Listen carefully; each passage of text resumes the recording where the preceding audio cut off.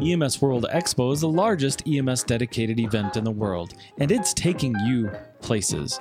And now we bring you stories from Expo.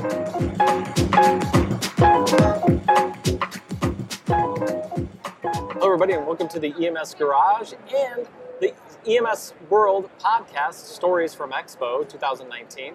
I'm Chris Montera, and we're here in New Orleans. Yeah, it's pretty awesome. I like jazz, but it's okay.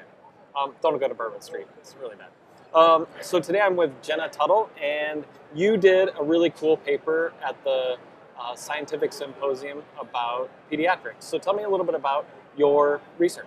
Yeah, so it's a retrospective analysis. We used data from ESO, so we used a national database. The database had about 252,000 patients in it. Wow.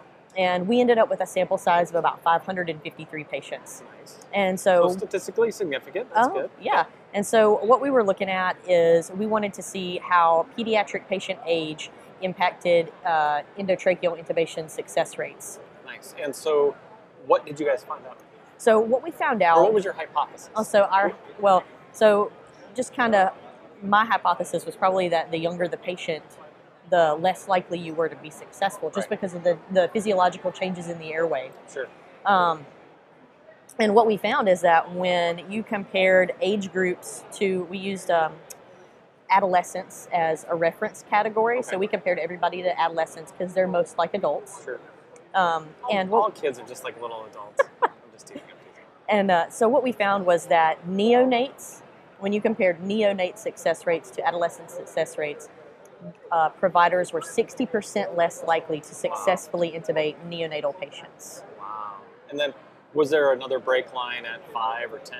Were there other break lines, or was that the only one? That was it. Everybody else was, there was really no statistical significance in any of the other age groups aside from that neonatal age group. Wow. And what was your p-value at that point? It was 0.014. Okay, so that makes a lot of sense then.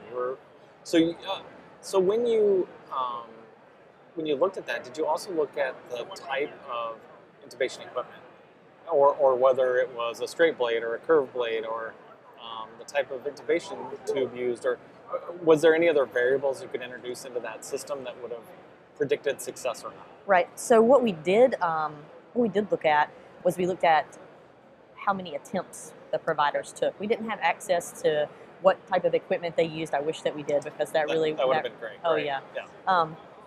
What we did look at was we looked at success, how many attempts it took them to be successful. And another one of our significant findings was that on the second attempt, providers were 73% less likely to be successful. Oh, so it dropped by 73% when you took a second attempt. Were you able to see, was the data discrete enough where you could see that they had a different attempt by a different provider? It was not, Unfortunately. That was one of the questions that somebody asked in the research presentation this morning.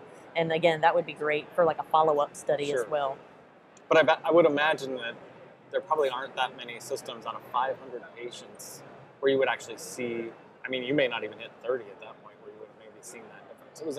It's very interesting. So what can we glean from this? What do you think we should be doing about that research? One of the things that I think was a salient finding from that is that we should concentrate on the BLS management of these patients' airways. You know, clearly, after one attempt, we should probably abandon ALS management of an airway, and we should really just focus on, the basics of airway management for pediatrics. And that's what most of the literature shows also. Right. I had a mentor tell me recently that all airway is important. It's just the adjunct you choose. Right. So, because I think you're right. Oftentimes you go, it's an advanced airway or whatever, but really just using bag valve mask and oral airway can tremendously change a patient's outcome. Because, and especially at that age, we're talking tiny stuff. Yes. And at what port of neonate does that they break out? It was 28 days. Oh, wow. So 0 to 28 days. Holy cow. So tiny. Really tiny. So I can't imagine any of us being proficient unless you're work in a pediatric center where you would actually be good at that. And so that's very interesting. Is there a way that we could, and this is weird, but could we practice on cats or something that has smaller anatomy? I mean, seriously, I don't No. know. I mean, in veterinarian medicine, maybe is that a way we could become more proficient, or should we just abandon it altogether? You know, again, it's just totally my opinion, Right. but I just think, we should look at straight BLS management of those Right. patients and just, unless there is a problem with actually ventilating the patient, that you should focus all of your oxygenation efforts Perfect. within the BLS venue. I think that's great advice. Although we don't give advice on the show, we just tell you to follow your local protocols. But I think as a provider too, I think that those are the patients that you're kind of already freaked out about anyway, and they're already Right. tough to manage, and Then- you're pulling out hand heavy and doing all the stuff, and you've got to really think through those type of. I mean, especially that small. I mean, 28 days. Just adds so much more to your cognitive load. Yes. So why not do something that is comfortable for everybody Just and yep, that anybody on your team could do? Exactly right. Well, Jenna, where can people find information about you or your research? They can find information about me or my research at the Foundation for Pre-Hospital Medicine Research. Nice. That- David Page, look him up. Yeah. That also, so at the PCRF as well, you can find my abstract there. My abstract is also published in this month's edition of EMS World. Very nice. So you can find information about it there. Very cool. And are you going to go to a journal to publish as well? I would really like to turn this into an article and publish that as well. Probably we'll look at maybe West Gym. I was going to say something like Annals or something would be great, because I think it fits nicely into what a lot of emergency medicine physicians would be looking at for us in the field as medical directors. Jenna, thank you. Great research, amazing. You always bring it. You brought it last year. Why do you like research so much?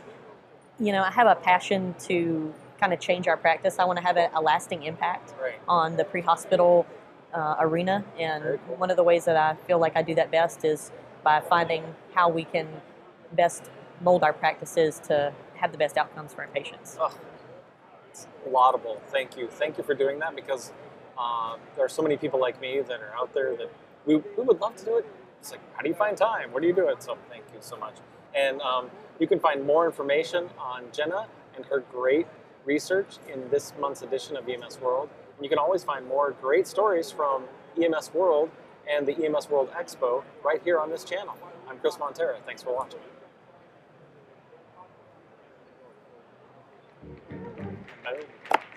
Thanks so much. I appreciate it.